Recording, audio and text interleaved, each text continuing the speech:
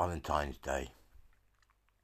On this Valentine's Day, your heart might feel grey, especially with no loving partner to help you smile and warm your bed.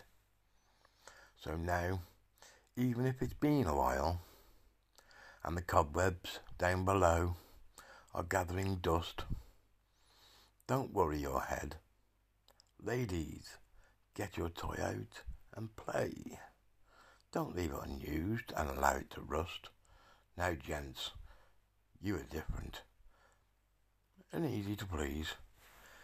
You let your groin think for you and confuse love and lust, then up losing yourselves in a realistic dream. Believe it's not the same.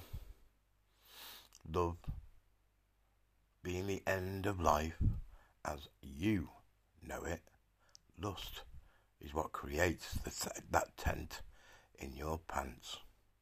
Everywhere, all around town, men are going mad and running around like clowns, buying roses and diamond rings and a hell of a lot more expensive things, which can only send the world in one direction, because showing how much you love her can result in less TV and more time between the sheets, a population climb, sleepless nights due to screams and crying, a worldwide baby boom, and more money spent on Wish, Holler and Joom.